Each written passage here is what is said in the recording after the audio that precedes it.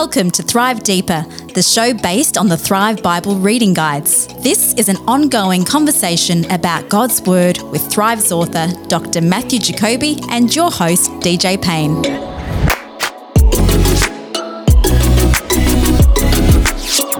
G'day and welcome to Thrive Deeper, episode 103.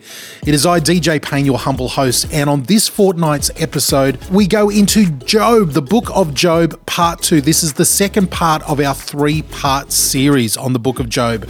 Matthew Jacoby and myself are deep diving into the book of Job, and this episode, we go into a bulk of the book. In fact, we're going to try to cover, believe it or not, 35 chapters on this episode. We're going to be introducing you to such characters as Eliphaz, Bildad, Zophar, Elihu, all great names of the faith, of course, that you recognize well as we dive into the book of Job. This is a really interesting part of this ancient book of wisdom, so we're so excited to bring it with you today. So grab that pen, grab your copy of Thrive, and of course, open up your Bible to the book of Job on this week's episode of Thrive Deeper.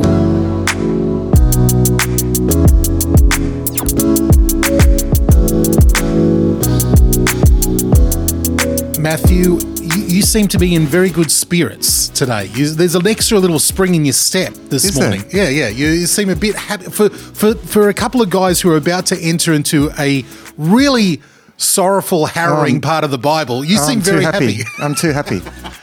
All right, I'll see what I can do about that. No, it's good to see you happy. I write the editions of Thrive like months before. Yes. And I most of them as I work on them, I do a bit of extra research and from what I did, the last time, and there's always much more to learn. I am right now getting so into the book of Leviticus. Seriously, I am getting right into it. Okay. Redoing the Thrive on Leviticus. Reading this book called Who Shall Ascend the Mountain of the Lord? It's a theology of the book of Leviticus. Wow. And it has been revelatory. Yeah.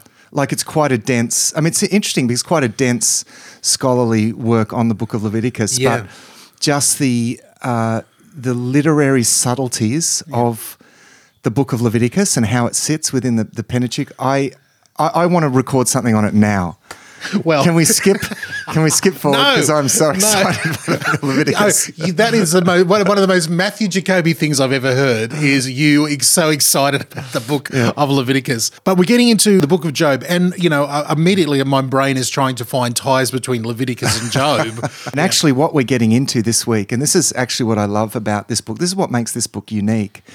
Is the way that it throws up this question, probably the biggest question that people ask about suffering in the world. And, Job struggles with this issue, and you get this dialogue, and this is what we're going to get into this week. You get this dialogue between his friends come in, and it's a dialogue that it's really the closest biblical thing to the works of Plato, which are all set out in very similar dialogue form. Yes. Where you have different players, and you have Socrates as sort of the main player, and everyone presents their views, and they have these arguments. And sometimes at the end, it's quite unresolved even. Yeah. Often at the end, what you come to at the end of these works of Plato, these Socratic dialogues, is that people just realise what they don't know or what they can't know.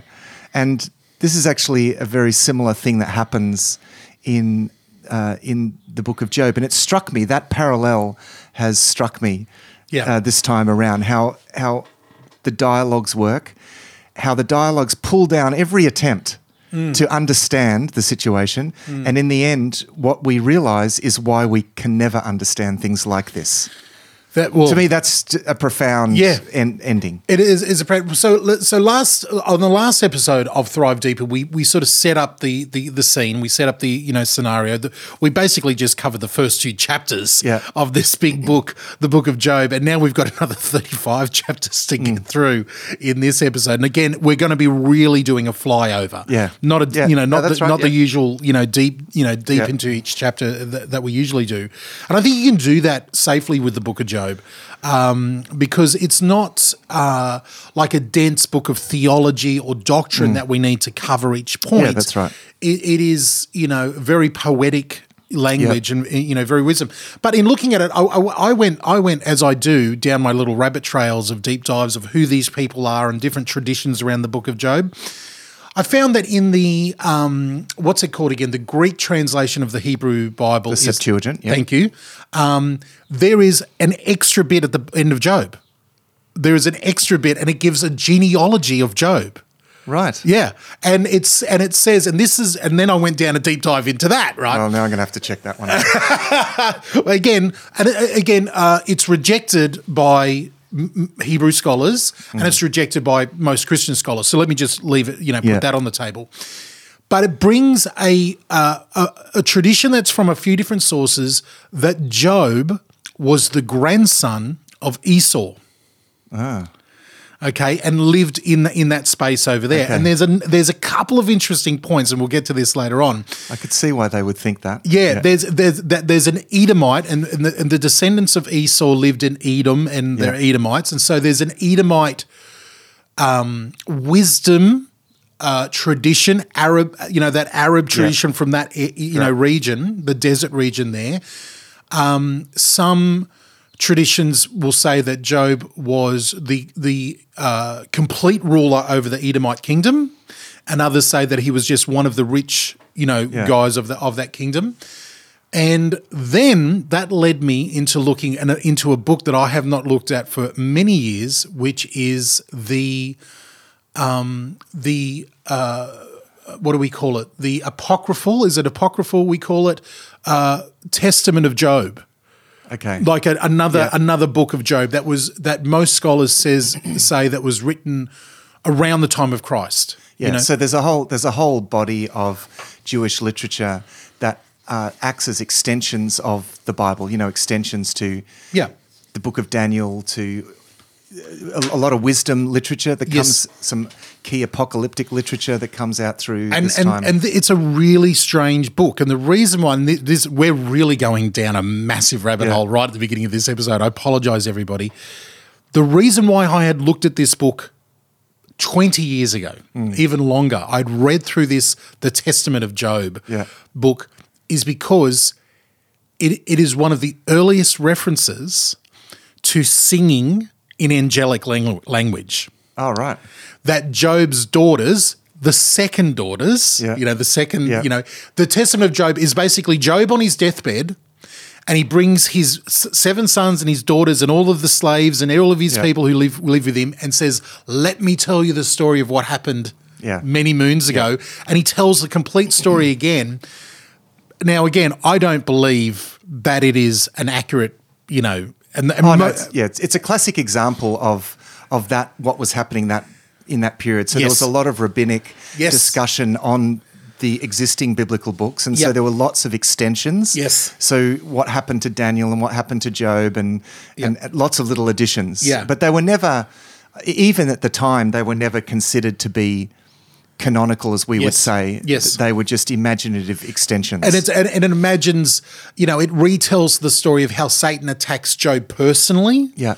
And Job rejects him every time, and that Job had destroyed a temple, a satanic idol's temple, and Satan wants to get him back for that, and that's the reason. And it's all, and then he has to wear a magic girdle, and then the girdle allows the women to it's really like these crazy fanciful things. But in that, he says, "I am the grandson of Esau." Right. In that, and so that's one of those traditions. And then we also get, when you break down these 3 friends of Job's friends, the guys who are sharing all this wisdom, one of them is definitely, from that, what we say definitely, probably, one in that descendant of, Edomites type of thing there. So it's a little fascinating rabbit hole I went down. What a rabbit hole that is. So for any other Bible nerds like me who like all that type of stuff, there you go. We went down there. But let's get into the bulk of it. We're basically going to look now at what I've called, the 3 rounds. It's like, these matches of intellect and debate. It goes through 3 rounds of Job having a speech, Yeah. his friends, replying, him debating back and forth with them. And then Job will finish off, a speech. Job often prays at the end of the speeches. He actually goes from talking to his friends to talking to God. Yep. Halfway through his speeches, he stops praying at the end. He doesn't stop. He stops talking to God. Yep. And we see the friends going back and forth through 3 rounds, each of his 3 friends taking a turn, except for the last one. He shuts up at one point. Yeah. And then we have introduction of this other young guy, this other character. That's right. So it's quite neat in some ways. Yeah. They all get 3 turns except for Zophar, who decides enough has been said. And by that stage, the reader is also feeling the same way. Because, of course, then this new guy comes in. Yeah. Young Elihu. Yeah. Elihu, and the fact that he's a young guy, it's this young whippersnapper that pipes up and thinks that he's wiser than these old guys, and in some ways he is. Yes. He's a step ahead of them. He's definitely a step ahead, and we'll get to that because there's some interesting stuff around his name. The fact that Elihu is the only one with a Jewish name, like a Hebrew name, and he's a little bit more advanced in the way that he's thinking about the problem of evil in the world and how God deals with the righteous. Yeah. So it's a really interesting step in that right direction. Again, while we're in rabbit trails, because I'll give up all the rabbit trails. Some theologians, even to this day, believe that Elihu is the original writer of the book of Job. That he as a Hebrew was given the task, and he observed everything from the very beginning, and he had some sort of relationship with Job, and he was the guy who wrote it all down originally. It's impossible to verify any of these things. All of this is impossible. Some very big Presbyterian scholars put forward that. That's right. It's possible, but it's impossible to know for sure. Until we get to heaven, we can we can find out from Job himself. Yeah, that's right. Okay, so if we had to, I don't know how we haven't even really talked about how we want to encapsulate this episode. Do you want to do like a basic thing of all 3 rounds, or? Yeah, I think it's worth saying at the start the main theory really is, and I think is expressed by Eliphaz in 4 verse 7, where he says to Job, "Consider now who being innocent has ever perished." That's it. Where were the upright ever destroyed? Yep. And so straight away the leading theory is you're suffering, you must have done something wrong. Now, look, the fact is, in one sense, no one is perfect. So at a theological level, we could say, in one sense they're right, no one's perfect. Mm-hmm. And so we live in a world of suffering and dysfunctional environment and dysfunctional people, broken people living in a broken world. Mm-hmm. Why? Because human beings have walked away from God's plan. So there's a sense of corporate responsibility, in that sense. So at a broad theological level, we live in the world that we created. Mm-hmm. Now, someone might say, but I didn't. No, but see, that's the biblical view is that this sense of corporate responsibility and personal responsibility. That's right. As well, yeah. And we, to some extent, we contribute to that. But God is committed to empowering human beings, which means that God is also committed to allowing the consequences of our actions to proceed. Like sometimes God intervenes and steps in, but because we make choices, He allows those choices to pertain. Yep. And so the world that we live in is the way that it is because of those choices. So that's at a broad theological level. So but that's not really the issue here. Well, let's go back a step. I mean, Eliphaz, who's probably traditionally the oldest, friend of Job's. Yeah. He's the one who's allowed to talk first. He's obviously. Again, going down a deep dive, his name is tied up with the meaning of gold in Hebrew. There's obviously some sort of wealth. He is a Temanite, which is Esau's elder son was Teman. Yeah. And so he is known as Temanite. So there is definitely an Edomite connection there. And he's the first one to respond. And again, let's just put this into context. They had spent 7 days in silence with their friend, consoling, suffering with him, watching him, listening to him. And Job, at the end of that 7 days of silence, gives his first speech. And to sum up Job's first speech, my summary of Job, it's the most goth, dark, black. Curses the day of his birth. Yeah. I wish I never was born. Yeah. Why wasn't I like the stillborn and happy? Yeah. Like, it's the most dark, miserable, depressing, he is despair of life. Yeah. And in light of that, his oldest friend, Eliphaz here, says, listen, I've got to respond. And he's very mild and he's very gracious in that first speech, I feel. Like, there's a real sensitivity, and he's gently saying, listen, we all know the way the world works. If you're good, God looks after you. And if you're bad, you get punished. That's right.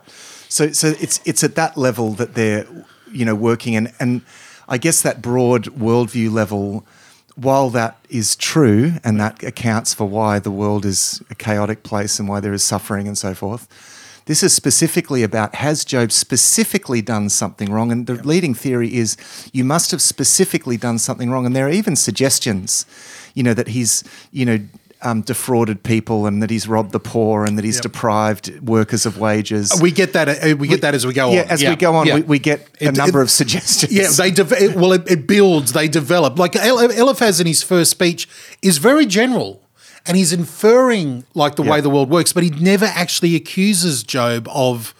And he sort of just is inferring it by just talking about it, and the reason why I think he's doing this real mild, friendly way of talking to someone, very wise. Let me just tell you the way the world works. And he's hoping that Job is going to go, okay, you got me, you convicted me, I have, but Job doesn't. Yeah. Job doesn't.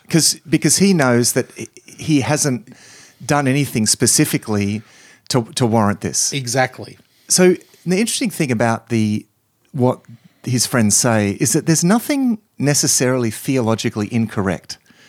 Everything that they say is theologically correct, and yet at the end God corrects them and says, you've not spoken well of me as my servant Job has. Yep. So this is a very interesting idea that you can be completely theologically correct and completely miss the mark, like be a complete fool. Yeah.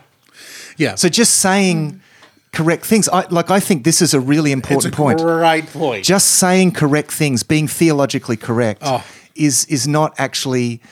It's like when my son's having a go at his sisters or being a bit negative and we'll pull him up and he'll say, but it's true. Yeah.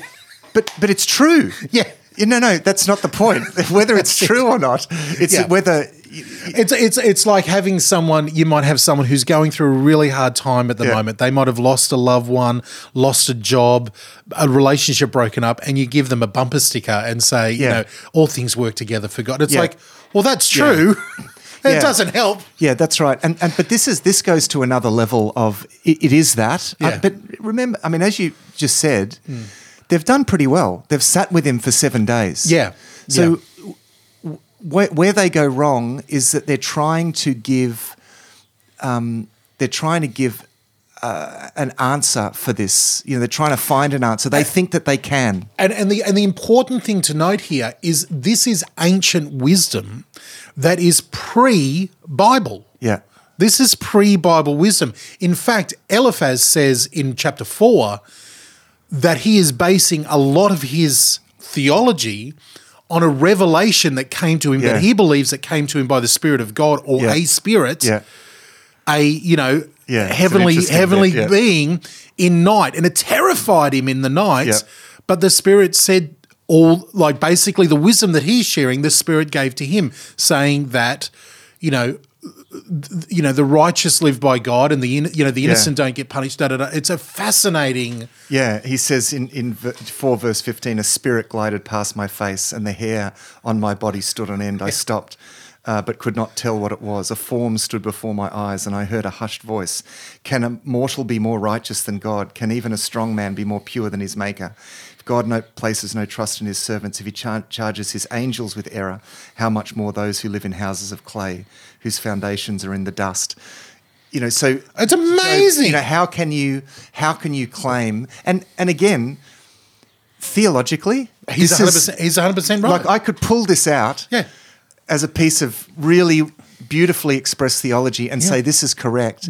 But there's a problem with the whole enterprise of what's happening here. Yes. And this is the beautiful subtlety of the book of Job, is that they're trying to fathom something and nutshell something that is just beyond human capacity. So I think that's the first thing. And so this correct theology isn't everything. Yeah. There's this, and this is where wisdom literature makes its contribution. Yes. It's not just about being true, it's about being appropriate and kind of right. Yeah. Having the right perspective, having that level of humility as well, because you can be all theologically correct and not have humility, to put it mildly. And not have right. So we've seen Job's first speech where he curses the day of his birth. Yeah.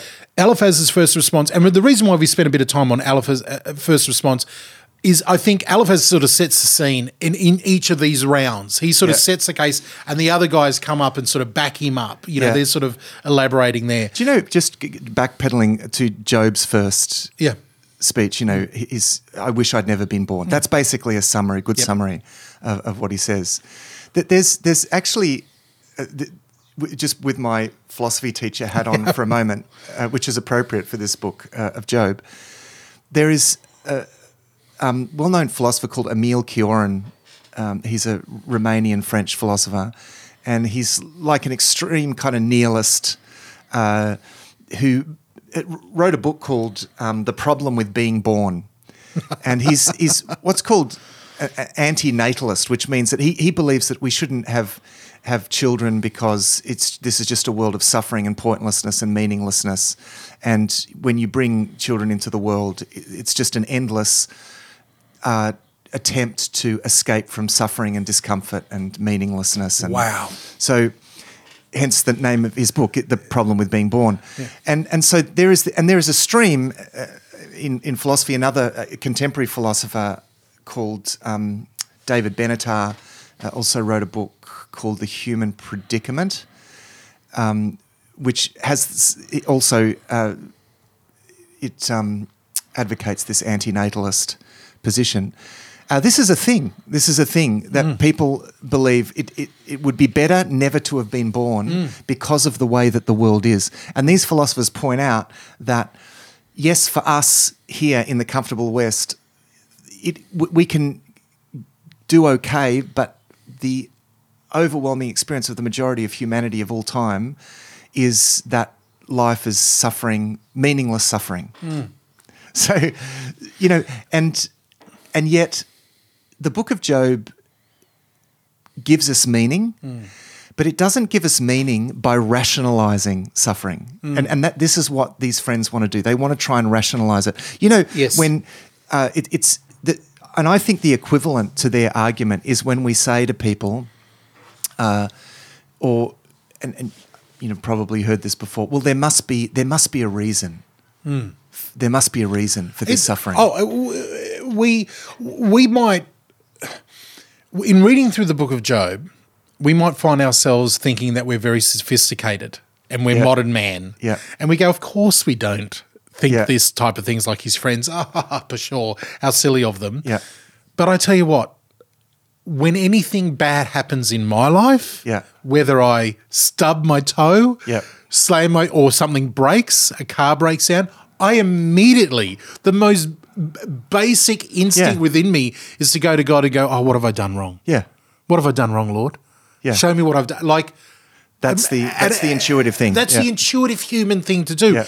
And likewise, I hate to admit it, I've just had a very long conversation this week with a couple of dear friends about a friend that we know who's a pastor and his children have walked away from the Lord. Yeah. And the conversation there is, well, can he be a pastor? Yeah. Because it's almost like this. It's almost like I've been having a Job discussion this week with other people going, but he's and we're trying to work out, is he to blame? What's happening? And if something's gone wrong, someone must be to fault. You want to find the fault in it. You were pointing fingers, and I'm like, hang on. Yeah. So it raises the question: Is there a reason for suffering and hardship? Because that's what we that's what we go to. We go to looking for, okay, what is the reason? Now, what we can say is that God works in and through suffering. You know, God works all things for the good of those who love him. Romans 8:28. So we get that. Okay, God works through it. But to say that there is a reason for it assumes something about the world in which we live, that it is rational. Yes. When actually we know from a biblical worldview that it has descended back into chaos. So even at some point, God says to Satan, because you incited, what does he say? It's in chapter 2. Yes. You incited me against him. Yes. For no reason. Yeah. So, because someone, and I, when I pointed this out at one stage, someone came back and just took issue with that statement that there isn't a reason presented here, and said, well, no, we do see the reason for it at the start. Yeah. That actually shows us what the reason for his suffering is. But does it? Yeah. Does it actually provide us with a reason for his suffering? Well, again, it depends on how you define the word reason. It shows you what is going on and why. Yeah. But it does not tell you why God decided to say okay. Yeah. It raises more questions. In other words, it raises more questions other than an example to to all the generations since. Yeah. To get this sort of scope, yes, we see that, but is that any help in the suffering that Job is going through? It just pushes the question back. Yeah. Because again, why do we have Satan who is wanting to pull down these people? You know, the question just gets pushed back, and so we don't. And this is what most scholars point out about this book, is that we actually don't get a reason. What we get is a reason why we could never understand the reason. Now, I mean, this view that says there must be a reason for suffering actually is, and it is quite popular, it's a lot closer to Roman Stoicism, which actually was quite influential in the Christian church. Christianity really, Roman Stoicism was the most popular and prominent philosophy at the time of Christ and Paul and the New Testament church. And the Apostle Paul is obviously well versed in it. He's well versed in it. Now, after 200 or 300 years, Christianity pretty much supplants Stoicism as a movement. Yeah. But it does so also by incorporating some elements, and a little bit too much. So Stoics were pantheists, and they believed that everything, that the universe was God, and so everything that happens is part of sort of the mind of God, and it's ultimately rational. Even though we don't see the whole picture, so it may not look rational to us. So when a person goes through suffering, and this is when we talk about taking a Stoic attitude, for them the Stoic attitude was realizing, no, this has to be the case. You are suffering of necessity. You are reaping something that has been sowed, and you may not be able to see what it is, but there is a reason for it, because again, they believed in a closed, rational universe. And it's fascinating in a lot of the people that I follow in some of the books that are growing in popularity, especially amongst young men disenfranchised with the world around them. Like they've come out of the university system and they're like, this is all chaos. Classic Stoic, that's classic Stoic philosophy and thought. Yeah. And especially the works of the original Stoic author, Mark.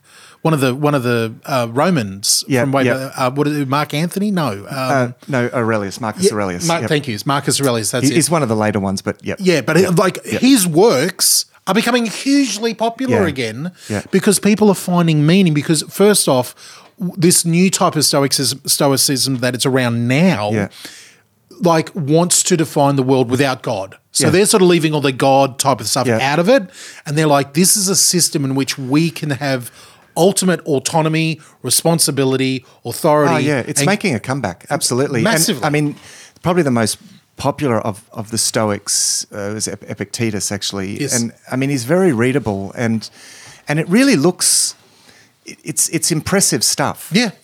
And it advocates this kind of closed universe where the universe is God. And that kind of pantheism is having a big comeback.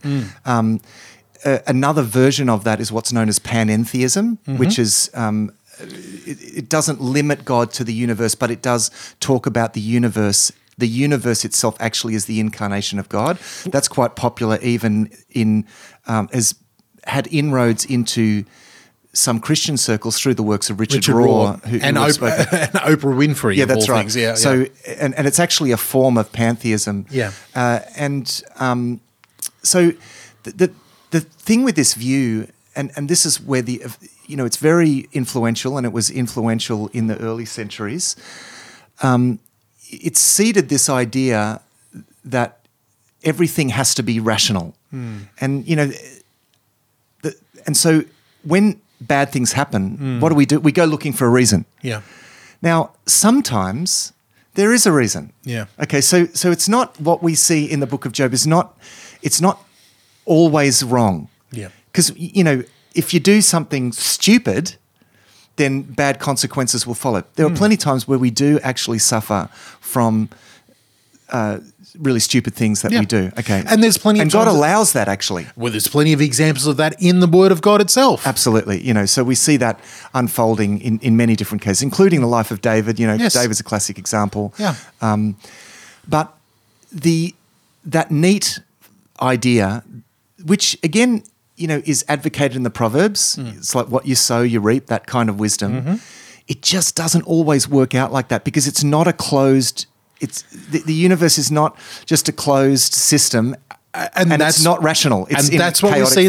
This is why we have the Book of Job. Yeah. This is why we have That's the Book right. of Job. And remember, Satan represents the forces of chaos, Yes. right? Yeah. So to refer to that conversation and Satan's motives as the reason is not going to work because Satan is the very representative of the forces of not reason, but chaos. Yeah. So, okay, he has his reasons, but they're not reasonable. That's a great point. That's a great point. So this is the world that we live in. It's a chaotic world. And yet, and this is an important point, over and above all of that, in some way that we can't fathom, God is sovereign. Yeah. And sovereignty is different to because sometimes we say, well, God is in control of everything. That's not sovereignty. Yeah, sovereignty is more nuanced than that. It's a step above that. Yeah. Because in a very important sense, human beings were put in control of the world. Yes. We were put in charge of the world. Yeah. I mean, and I know that when people say God is in control, they are talking about God's sovereignty. Yeah. But sometimes it can sound like, well, God is causing every minute thing that happens. Yeah. No, he's not. Ultimately, human beings did cause the world to descend into chaos. Yes. At the temptation of the evil spiritual world following Satan, and he has a part in this. And so what we have now is a world that isn't always rational. It is chaotic. Yeah. So there are some things that just are bad. Yeah. And saying to people, trying to find a reason, there must be a reason for this. But deep down we know that it's just bad. It just shouldn't be like this. And that theme is carried all the way through the rest of the Scripture. Yeah, absolutely. All the way through the New Testament. And I believe that even Paul enunciates it time and time again, even in Paul's own life, that sometimes there's suffering. When the suffering isn't your fault and there's no reason for it, thank God, because you're able to find more of God in this suffering. Yeah, that's right. So absolutely. So God is, and this is where the sovereignty of God works, that God works out his perfect plan in the midst of the chaos, but he doesn't cause the chaos. Yeah, yeah.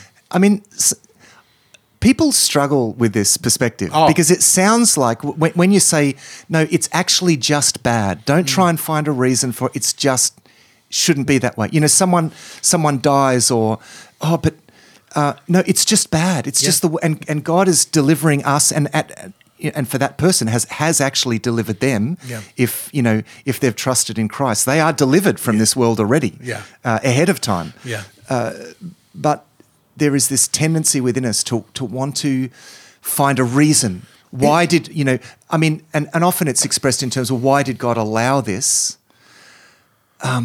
That's a tricky one because yes, God allows things, but on the whole, that's the rule. God is allowing the world to remain in chaos so that we feel the problem, so that we recognize, and again, this is sounding like I'm offering a reason for this, but again, this pushes back the question. Why? We don't know why, God, but we do know, yes, God is allowing the world generally to be in a chaotic state. And as a result of that, we recognize actually this world is in a really bad state. So Paul in Romans chapter 5 talks about suffering. He said suffering produces perseverance, which produces character, which produces hope. And he says that hope, we rejoice in the hope of glory, and by this hope we're saved. So we're saved by the experience of feeling the sting of this impersonal, of this imperfect world. Yeah. And we therefore look up to God. We say, I'm not in a right state. This world is not in a right state. So therefore we don't put our hope in this world. We put our hope in God. Paul says that's how you get saved. I love the fact that we've got to that. It's almost in my mind again, because I go to the dumbest, thing ever and the lowest common denominator. It's almost like two types of people who love, there's two types of people who love two different types of movies. Yeah. You're the classic art house, movie where, the movie finishes and there's no hope for the character. Yeah. The character, it's just another day. It just goes on. And everybody who wants the Hollywood ending is like, what? And you're sitting there going, bravo. Yeah, I love it. Because that's reality. Whereas the Hollywood ending where he gets the girl at the end, he gets the $1 million and they move into the big house, you're the one going, rubbish. And everybody else is like, that's what I wanted. Yeah. Because, and again, going back to Emile Cioran and David Benedar, I mean, these guys are atheistic philosophers and they have such a dark outlook. But given their atheism, I agree with their outlook. Yeah. I agree that there is no, without God in the picture. And in some ways, they want us to get out of our little bubble and realise that most of humanity in all time has been in a terrible state. And has suffered grievously. And we're just sort of dissociating ourselves from that in our little cushioned prosperity bubble here in the prosperous West. And there's so much about their very bleak philosophy that I can, as a Christian, say, actually, yes, you're actually right. Given your presuppositions that I completely disagree with, obviously. But I think we keep trying to believe and we keep trying to create heaven for ourselves here on earth. And we've got to stop doing that. It's the utopia agenda of human beings. We've been trying to create utopia, and you just can't do that. And the perfect pill to stop that onset is the Book of Job. Yeah, exactly. Is the Book of Job. All right, let's take a quick break. We're still only a few chapters in, buddy. We've got a lot of chapters to go here to get through this episode. You're on Thrive Deeper, part 2 of the Book of Job with Matt and DJ.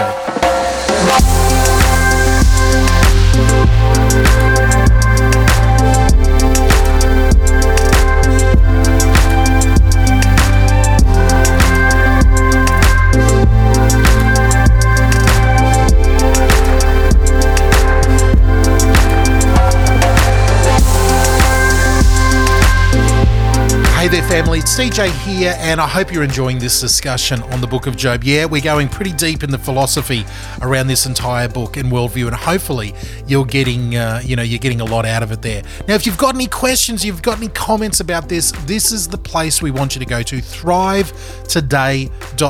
Thrivetoday.tv. There's a couple of things I want to tell you about that's happening at thrivetoday.tv in particular. Number one is we have just released a new episode of Thrive Perspectives, and I've got to say, Matt and I are pretty chuffed on this episode. If we dare say that about an episode that we've made. Thrive Perspectives, our 15th episode, is all about what we've called the big picture. We've tried to, in 1 hour, encapsulate a worldview of Christianity and what's actually going on in the world. That we've done that so you've got an episode that you can share with your friends, someone who might be looking into the faith for the first time, someone who might have some questions about basic Christianity 101. And we want you to be able to give this as a one-off episode and say, hey, listen to this episode of Thrive Perspectives. These guys cover sort of a worldview on Christianity. Now, tied up with that if you've listened to that Thrive Perspectives episode, we're giving you the opportunity to give them a free Thrive book specifically made for new Christians. It's called Living Life as God Intended. It's a 50-day program that Matt's come up with to walk through the very basics of Christianity and as people get started in reading the Bible for themselves. It's a fantastic resource and we'd love you to have it for free. So here's what you do. Head over to thrivetoday.tv. Make sure you subscribe to Thrive Perspectives, our sister podcast. Have a listen to that big picture episode. Share it with a friend. And if they are interested and want anything more out of this, then please get them a free copy of the Thrive New Christians booklet. It's free for you. All you need to do is jot us a line over there at the website, give us your address, and we'll send it out to you. It's as simple as that. All right, that's enough from me. This is going to be a long episode. We're going through the book of Job here. It's our second part of our 3-part series on the book of Job. Let's go back into it now on Thrive Deeper.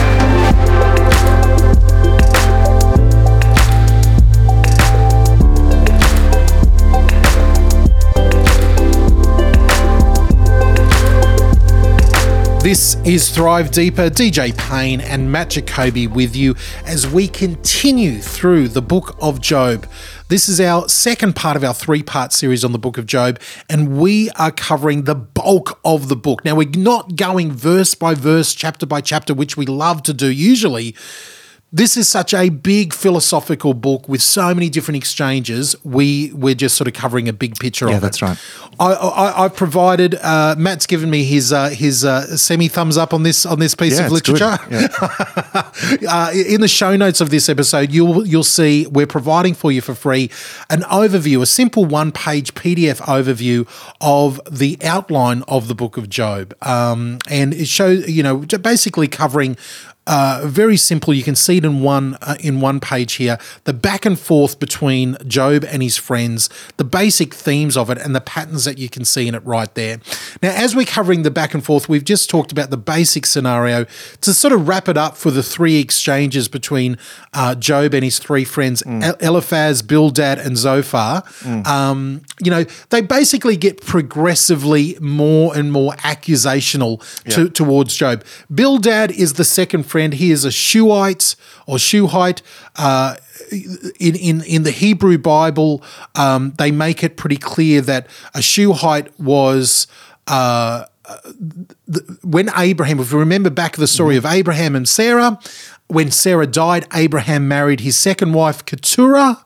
I think that's how we pronounce. Excuse me, anybody who's that's good. Yep. Hopefully, I'm pronouncing this right. One of Abraham's and Keturah's sons was Shua. And Bildad is traditionally in the Hebrew Bible considered to be a direct descendant of that. I love it. You've done your research on the details of this one. Yeah, I've really deep dived into who these people are because I'm fascinated with them.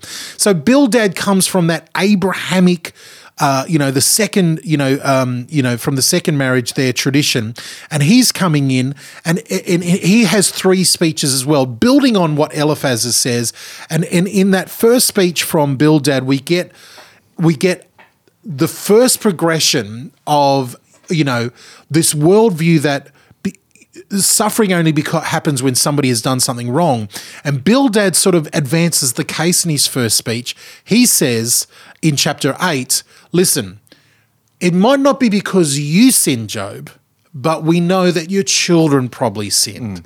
And God's taken them and you're probably suffering for your children. Yeah. So it's almost this, again, a very basic human instinct that we even see in a sort of an echo of with the disciples, with Christ.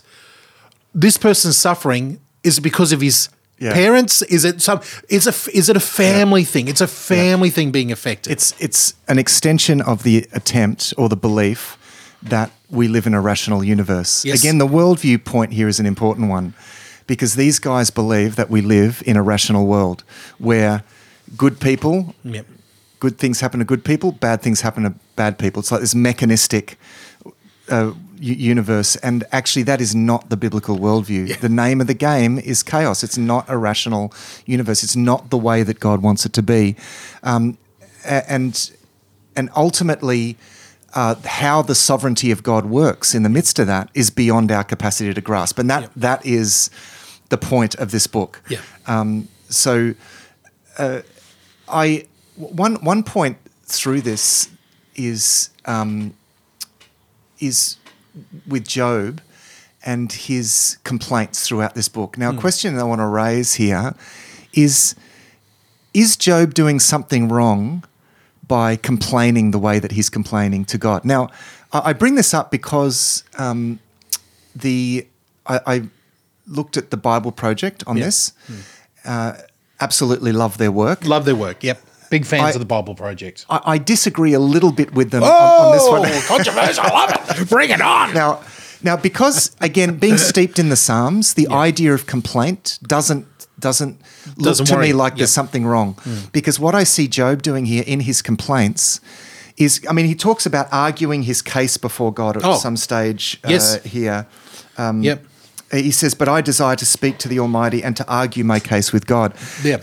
And so he's bringing complaints and I think, a number of people, and I think they go a little bit this direction, say, well, Job shouldn't be complaining to God, that this is part of what he does wrong and what he repents of. Now, remember, God sort of corrects Job, but he doesn't necessarily charge him with sin as such, because remember, he's saying the people that are getting it wrong are the friends of Job's. Yes.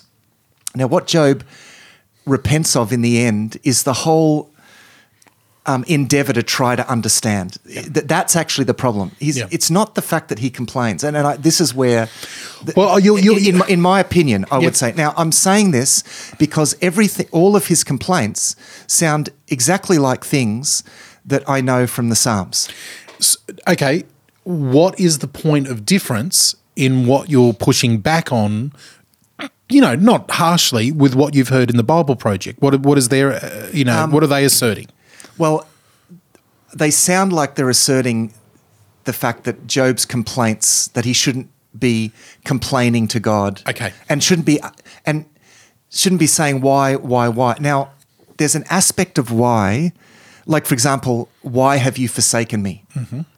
Now, that is presented as a perfectly legitimate complaint because it's not just give me a reason. And there is an aspect of this in Job, but there's another aspect of it, of just the complaint before God.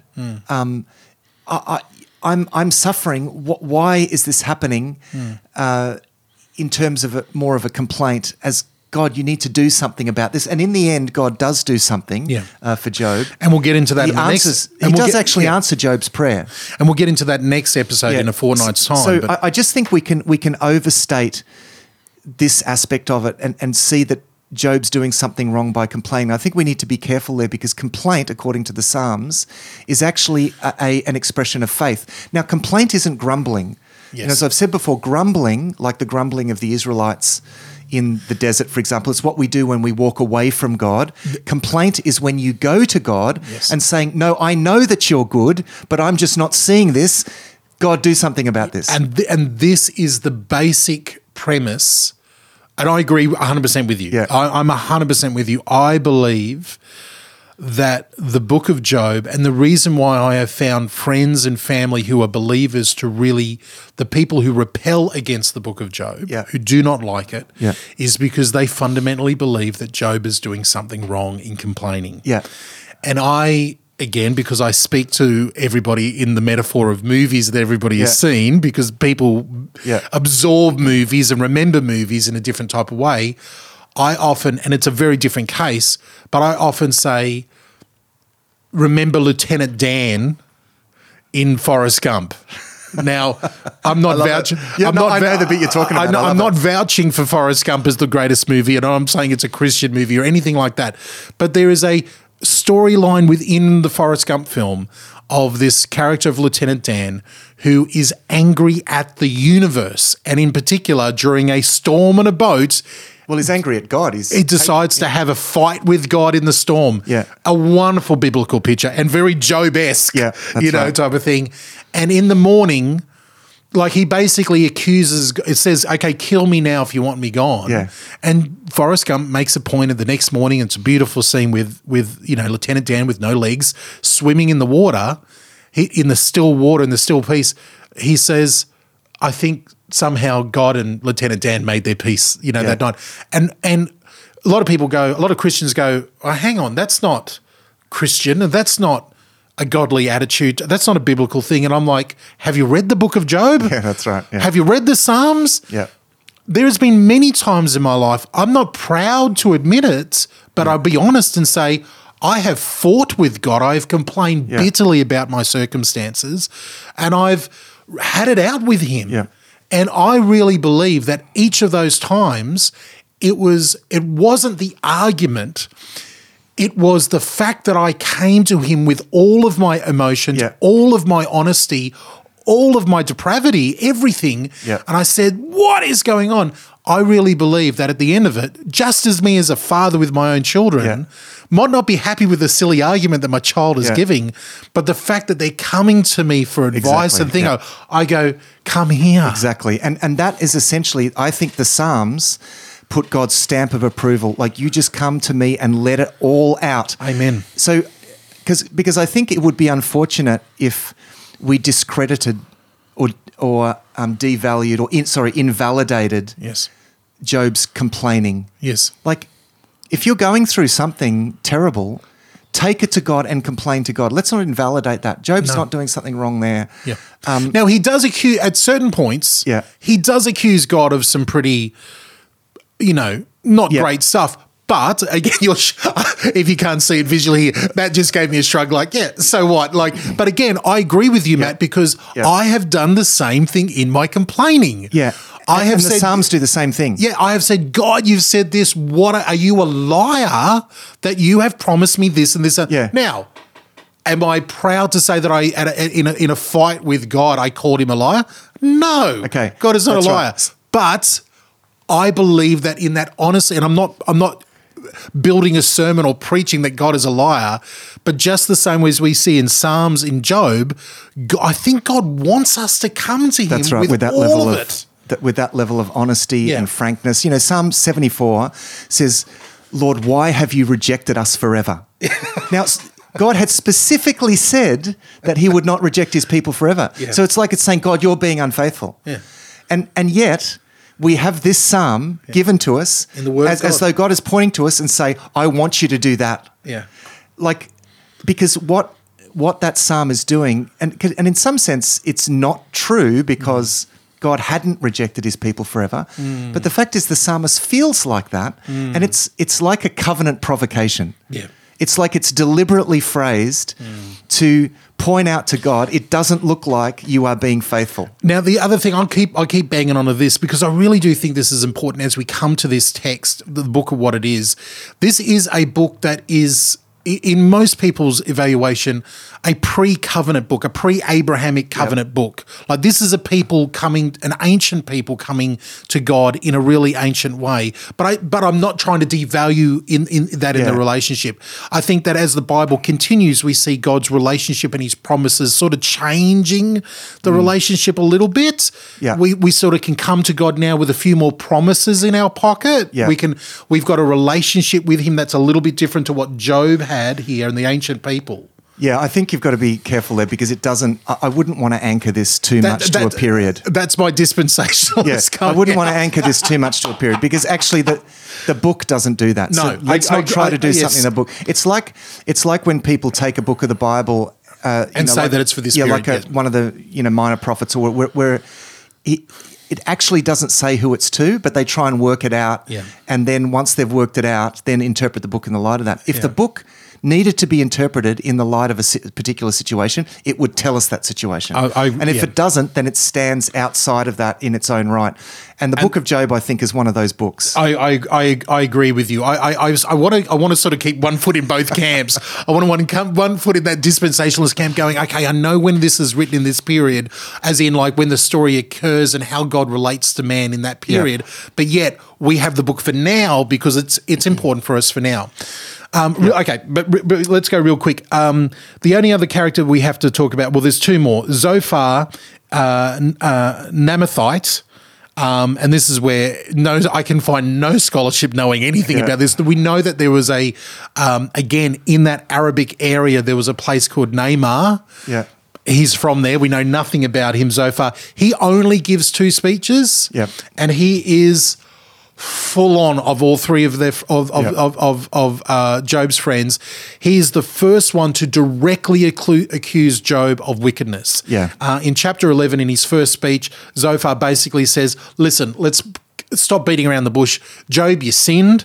This is a problem because of your sin. He sort of goes the next step to the other 2 and really lays it out. It's probably there. why he only needs 2 speeches, because he just puts it out there really bluntly. He's the blunt guy. He's the blunt guy. He's the one who just goes for it. He's actually quite obsessed with wickedness and how the wicked work. He's paid a lot of attention to the wicked, and he has his speech. So those 3 original friends have the speeches going back and forth through 3 rounds. Zophar only talks twice. The only other interesting point that I found really interesting in looking through the outline is that in Job's speeches and responses, and Job has 10 speeches again. Yeah. Jewish way of Hebrew way of writing of perfection. He has 10 speeches through this back and forth. And halfway through, Job stops praying at the end of his speeches. So there is split in half again, like in that Hebrew way of writing. The first half of Job's speeches, he will defend himself, he will talk to his accuser, and then he will pray to God. Halfway through, he just stops praying to God. He's like, I'm done. I'm done praying to God. And he just keeps on, making his point to his friends and just making his point. Now, some of the classic points that Job makes, there's one in particular that I think we need to note on this episode, is that right in the middle here in his 5th speech, he says, if only I had a mediator that could take my case. I literally just had that open in front of me. That was the next thing I was going to say. Great minds think alike. And I think these moments, there are what I would call Christological moments. 100%. In Job. Quite amazing Christological moments, given where this book doesn't sit sort of in the mainstream necessarily. Yeah. But they are some of the clearest Christological or messianic, perhaps let's use a Jewish term, messianic moments. That is, moments that anticipate a mediator between man and God. And his point in saying a mediator is because he's saying, I'm suffering. I understand that this suffering is not because of something that I've done. If only there was someone who stood between God and me who could defend me and could be my mediator. Yeah. And it's like, wow, That's right. That is setting up. Yeah. We will have that one day. Yeah, that's right. And so I think that's the first thing. And that anticipates a need, actually, that messianic role of Christ as the priest. And remember, this idea of the priesthood is already there in the Jewish context. Yeah. So any Jewish readers like mediation, that's the role, that's what the priests do. And ultimately that's what Christ does. And we see Job playing that role in his life of his children. He basically says, I'm the mediator between God and my children, because they might have sinned. I will sacrifice these animals for my. So he's aware of these priestly concepts and sacrifices, but he understands in this case he needs something more than what he can do himself. It's amazing. That's right. And the other great moment is in chapter 19 from verse 25, where Job says, I know that my Redeemer lives, and that in the earth he will, and that in the end he will stand on the earth. And after my skin has been destroyed, yet in my flesh I will see God. Yeah. I myself will see him with my own eyes, I and not another, how my heart yearns within me. To me, this is right in the middle of this book, and it does sit right in the middle, and anything that sits in the middle is important. That's the way that Hebrew literature works. And it's an amazing point. In that middle part of Job, 2 things happened. He makes that incredible proclamation about the future, and he stops praying. Yeah, that's right. In defense of his of his position. And it's like, wow, and then we go, the second half is even darker. Yeah, that's right. So I mean, his hope here that this point about his Redeemer, and that he will, in the end, he will stand on the earth. I mean, that's a really intriguing statement. There's been a lot of comment on that and exactly what he means by that. I would take that as anticipating this need for a divine saviour, and then the reference to the resurrection. After my skin has been destroyed, yet in my flesh I will see God. In my flesh I will see God. I mean, this is and even the fact that within a biblical framework, no one can see God and live. And yet Job anticipates a time where in his flesh he will be able to see God. Yeah. So right here he is, and I think this is the vital perspective of this, that his situation is causing him to look beyond this life. Yes. You know, he's looking for something better. He is anticipating something better. Yeah, he's anticipating the future, and I think I read this in somewhere, I can't remember where. Again, I'm going back to these people being ancient people. Yeah. They might have not a living memory, but they have a memory of this Eden story where Adam and Eve. Eden story, where Adam and Eve in their flesh did see, absolutely. Yeah, absolutely. He knows that happened in the future, and he believes that somehow God is going to make that happen again one day. Yeah, that's right. And so that's the hope in the resurrection. Yeah. So this is so right here in the book of Job, we have what in a biblical sense is really the great hope for the future. Is not a disembodied existence of us floating around in the clouds, but actually in our flesh having that direct access to God. Yeah. And in the midst of Job's suffering, he's lost everything. But what does he want the most? This is what he wants the most. So that he would move beyond this situation, and in his flesh, after his body has been destroyed in death, that yet in his flesh that he would rise up and that he would see God. To me, that's just amazing. A remarkable moment in the center of this book. Yeah. Yeah, and that's important. Yeah. Okay, let me fly through this really quickly, Matt, because we're running out of time, Yep. and I want to wrap this up. That's the center of the book. We're going through, and then I just want to briefly say, in round 3, Eliphaz comes again in his third response and basically says to Job, repent. Job's 8th speech is basically, look, God's not here anymore. The wicked are not punished. He doesn't pray.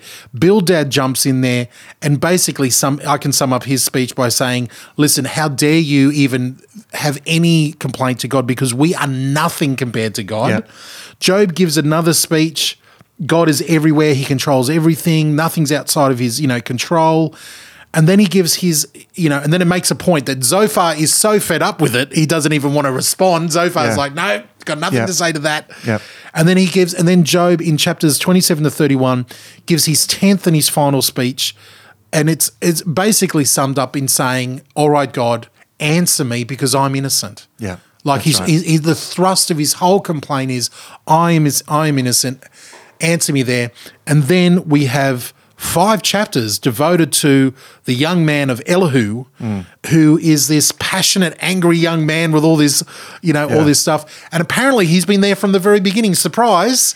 He's watched the whole thing. He's listened to the whole thing, and he's kept quiet because he's the young guy, and in a Jewish society, respect for elders and the wisdom of age. Yeah. But this book is inverting everything. So these men who are meant to be the wise men and have all the answers have really failed. And he's the young guy, and he's done the right thing, and he's kept silent. So Elihu is an indictment on these friends, because what he's going to say, it makes a lot more sense. Yeah. He goes hard against the friends in that his first part of the speech in chapter 32.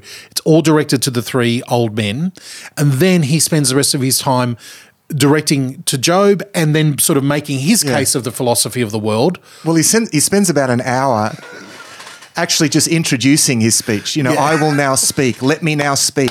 It's just, okay, can you just say what you want to say? It's a classic. It is very, the very passionate young man speech there. He does hold on to that perspective, far be it from God to do evil, from the Almighty to do wrong. Yeah. He repays everyone for what they have done. He brings on and again, that's theologically correct. Yeah, and it's very much this attitude of, look, how dare you old fellas speak like this, because God is greater.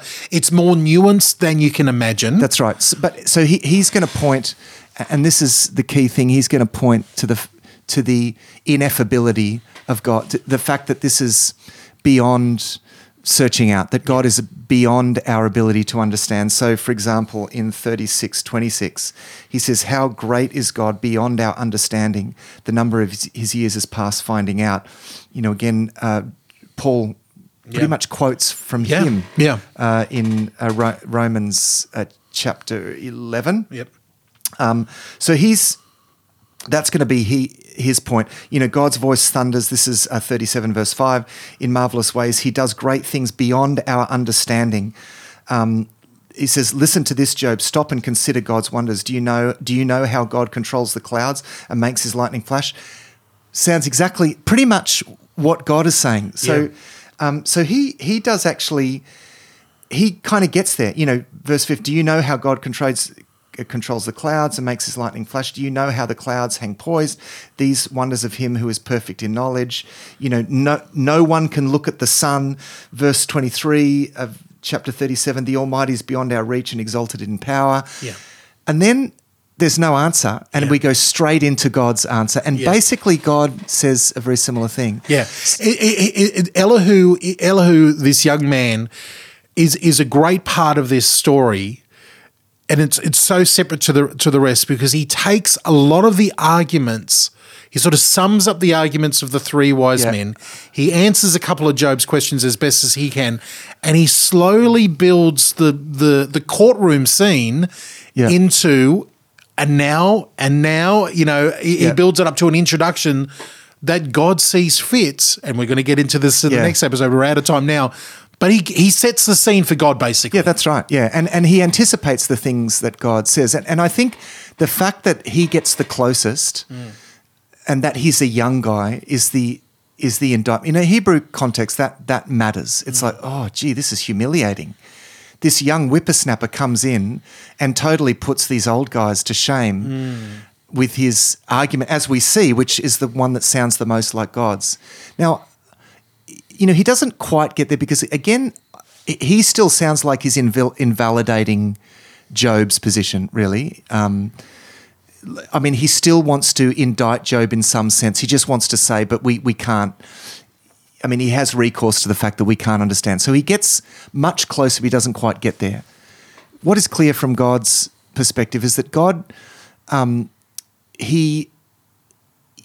is a sense of rebuke in God for Job because like a general rebuke in terms of how could you even think that you could understand this, even if I could give you an answer. Okay. But nevertheless, Job is not rebuked for suffering his, the confusion and for his complaints necessarily. And I think, while God's response, and we'll talk about this next week, while God's response causes Job to repent, of that, Yet there is a sense in which God still cherishes the fact that Job is hung in there, that he hasn't cursed God, that he has, he's complained, he's suffered, and yet in some sense God is okay with that. He just reminds Job, don't try to be God. Remember, you are not God. Remember who I am. And that's really the answer that God gives. So what Job gets in the end is an encounter with God that blows his mind and that makes him realize that I'm in the midst of something that is beyond what I can even begin to fathom. And I think he's glad at that point that he's just held on. Now he just holds on, but he does hold on. And that's all we can do through those kinds of times.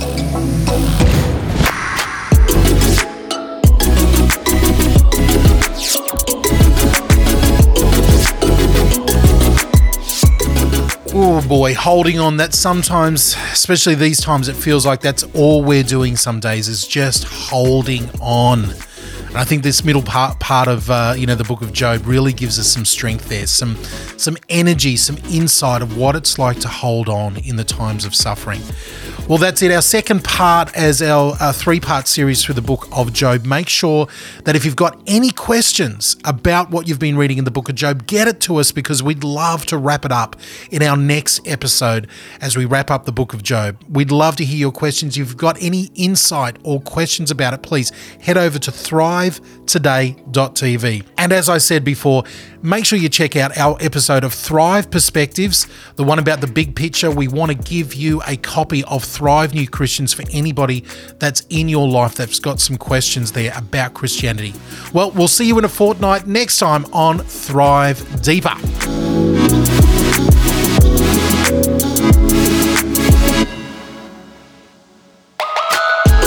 Thanks for listening to this episode of Thrive Deeper.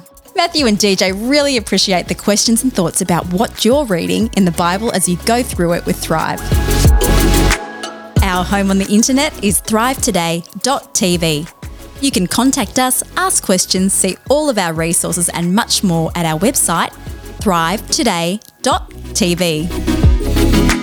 The Thrive Today Network is on Facebook. Our Facebook page and links to our community groups are waiting for you. Just search and like Thrive Today page in Facebook now. Visit ratethispodcast.com/thrivedeeper. If you appreciate what we do and want to help us reach more people, go to ratethispodcast.com/thrivedeeper. Until next time, our prayer is that these shows will inspire you to go deeper into God's Word and thrive.